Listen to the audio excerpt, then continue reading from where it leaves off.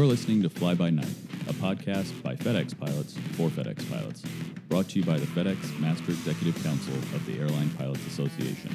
And now, here's your host, MEC Communications Chairman, Captain Chris Lee. My guest today is Council 22 Secretary-Treasurer and Block 7 Representative, First Officer Brian Wald. Thanks for coming, Brian. Hey, good morning, Chris. Thanks for having me. Talk a little bit about your background before you came to FedEx. Well, I came to FedEx as a new hire in 2016, straight into the right seat of the MD-11. Had about a 7-month hiatus after a retirement from a 20-year career in the Air Force, where I flew C-17s the whole time. So the McDonnell Douglas plane's the only plane I've known. Most of my experience, though, is Air Force related. Very little interaction with union employees. I had some union civilians in the Air Force, and certainly I'd never been in a union myself until I came here on the property. So your union experience is primarily off the job in the military?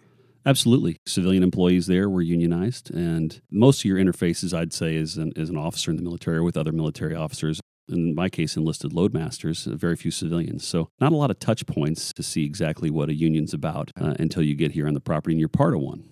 What was your motivation to step up and become an MEC representative?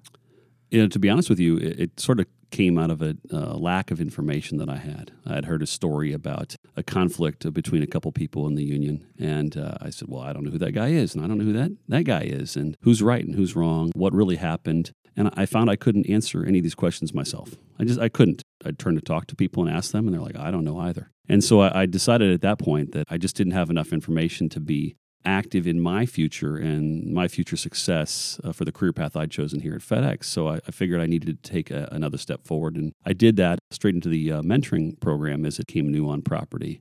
And I've been doing that since then. What are your thoughts on getting involved in volunteering with the union? I think you have to be involved.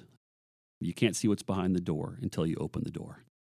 You don't really know what your capabilities are and to offer solutions until you've tried to examine the problems closely and offer those solutions. And there's a million different ways that you can volunteer at ALPA.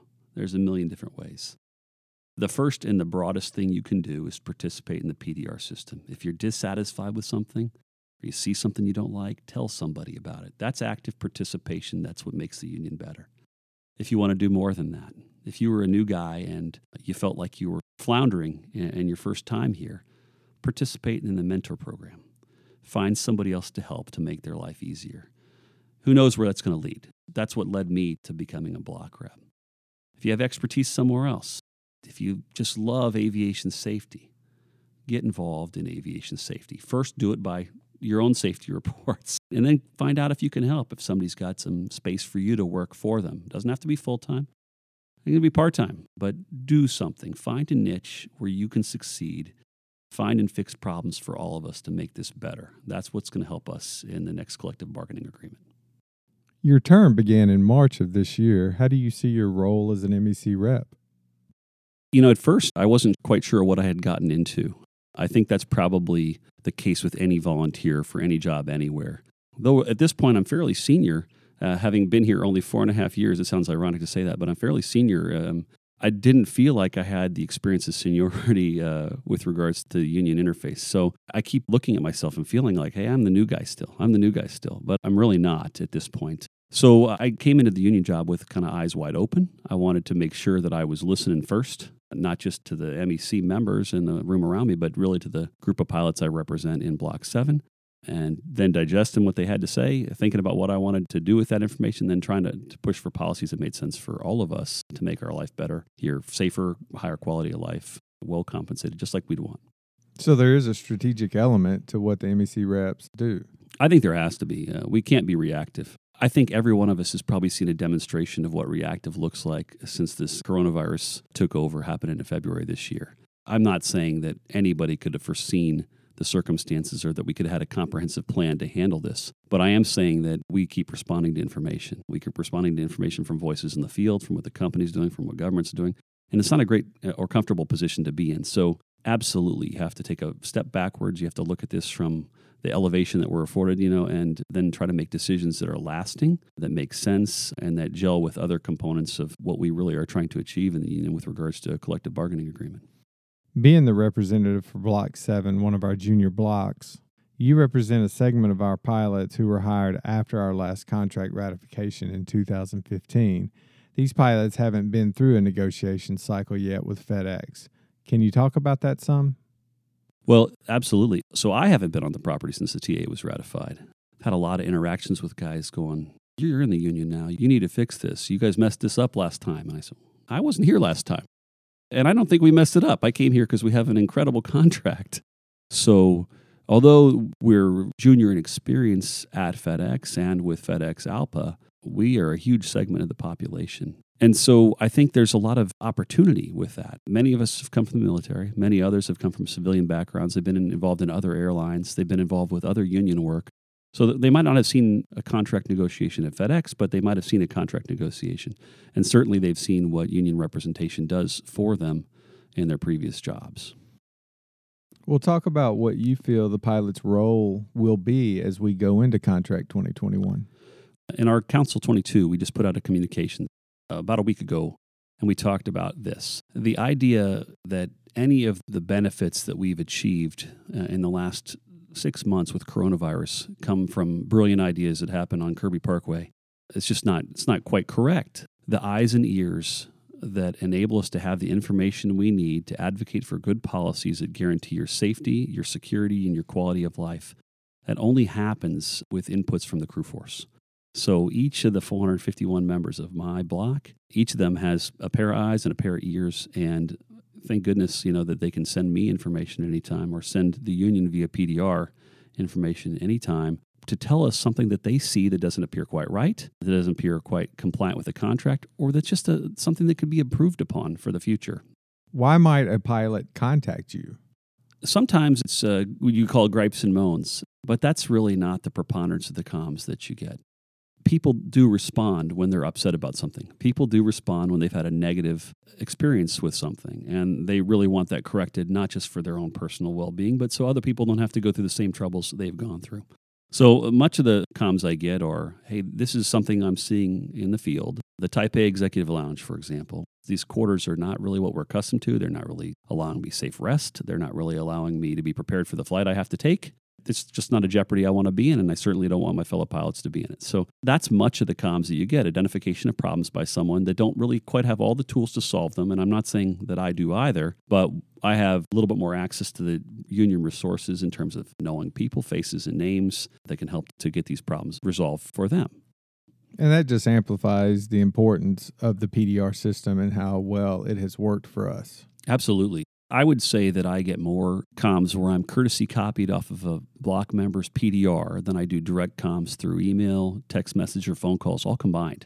I think that's a pretty good situation to be in, because at the end of the day, where the rubber meets the road in solving problems here at ALPA are with our committees. And we have some exceptional committees with very experienced volunteers that have been doing this for a long time. And they have a lot more background than a new rep like I have at my disposal. So using this PDR system to collect data and distribute answers to people, I think it's been very effective, and I'm happy for it. Another way we get input from the pilots is through our surveys. We just completed a phone survey, and in the fall we'll be coming out with our online survey where all pilots will have the opportunity to participate, and their participation is extremely important. Can you talk to the pilots some about that? I've been fortunate enough to be in the portion of the population that was been surveyed every time we've had a survey since I've been on property. I know that experience is probably pretty unique.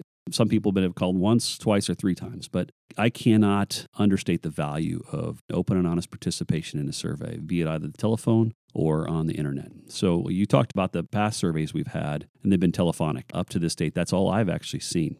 To me, they were professionally conducted. They were prompt. It was easy to do. I felt a little confined sometimes in the answers that I was able to give, because in some cases they're multiple choice, other cases it's free text when somebody else is typing, and you want to get all your words out, but you also want to be efficient with the person there. So maybe your story's not quite told how you want to. The good news is that come this fall, the survey that we're expecting to do online will be accessible to everyone in the FedEx population. So no fractional fleet participation. I know I'm the lucky guy that got the call to put my voice out there. Every one of us will get to speak freely in the survey. And the second thing that's unique is that you'll have time to do the survey. You're not on the spot. You're not hearing a question and trying to respond to it. And, come to find 4 hours later, you're like, oh man, I wish I would have said this was my issue, not that. You're going to have time to digest the questions, digest your answers, refine your answers, and put them in. And that's so important because this is going to give us the details that we need to refine, I think, the retirement planning process that we're going through, which is, it seems like it's a controversial topic no matter which way it goes. The coronavirus has been a hot topic here on the property. Talk about that some and also how preparations are going for contract negotiations in 2021. I would just say this about COVID. None of the benefits that we now see, the things that we enjoy and take for granted, sanitized airplanes, clean sleep rooms, masks, drivers wearing masks, diligence by the part of the rampers, none of that came free. All of it came because there are people here advocating for improved safety for our crew force. And I know there's disagreements about the efficacy of masks, how they do or don't work. The important part is that they're thought to work, and we advocated for them, and the company responded positively and gave us what we asked for. That's a great model, really, when you think about contract negotiations. We've identified a problem. We've articulated it. We've talked about it here on the property. We've discussed it with MEC reps. We've asked for a solution from the company and given the company a chance to respond. That's kind of how I see things going, and that's really how I have approached what I think are necessary components for contract negotiations. I've been here for 4.5 years. Every time I've had a problem or something that I didn't like with a contract, I wrote it down. I try to think about it for myself for a little while. I socialized it with friends of mine, peers, guys that I respect. I've refined my positions. Hey, this worked for me because, this didn't work for me in the past. Think about it this way. And I've tried to change what I thought was important in terms of resolving problems and then to put that together in sort of a strategic package. How can we approach this all together? Most of the answers that we get come from people in the field who have observed something not working properly or not working as well as it could or not working to their benefit. And that happens. That's true of COVID, and that's true of anything that you've experienced, be it lie flat seat problems, be it insufficient hotel, be it the way your crew rest worked out, fatigue call. You bring these to us, and we try to refine a solution that's effective for the entire pilot group going forward. Well, thanks again, Brian, for taking the time to come in and do the podcast. Any final thoughts? Well, I would say that ALPA only works for us if we participate in ALPA. Your good ideas are translated through the PDR system to your block reps or to your committees, and that information is then taken and passed on to the negotiating committee, who does God's work for you on a daily basis. It's passed on to you through the communications committee, through the production of this podcast, through some of the writing that you see in front of you.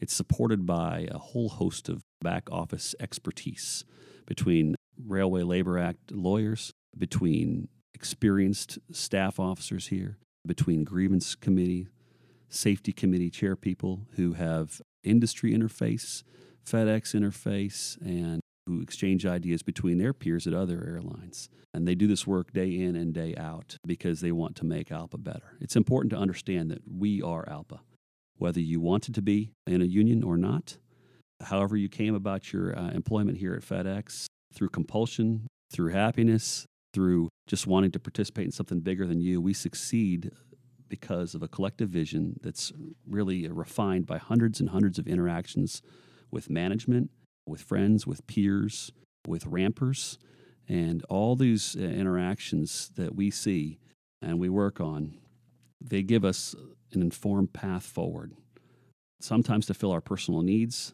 which for some is quality of life, for others, compensation, for still others, compensation after we retire and our working's done. For all of us, job security and safety and a great place to work. Most important, though, is that it takes all of us together to get this right. That's why I'm involved. That's why I got involved. I wasn't a participant before actively, and I didn't know what was happening around me. I couldn't sit by and listen to folks complain about this element or that element without actually trying to provide some type of solution.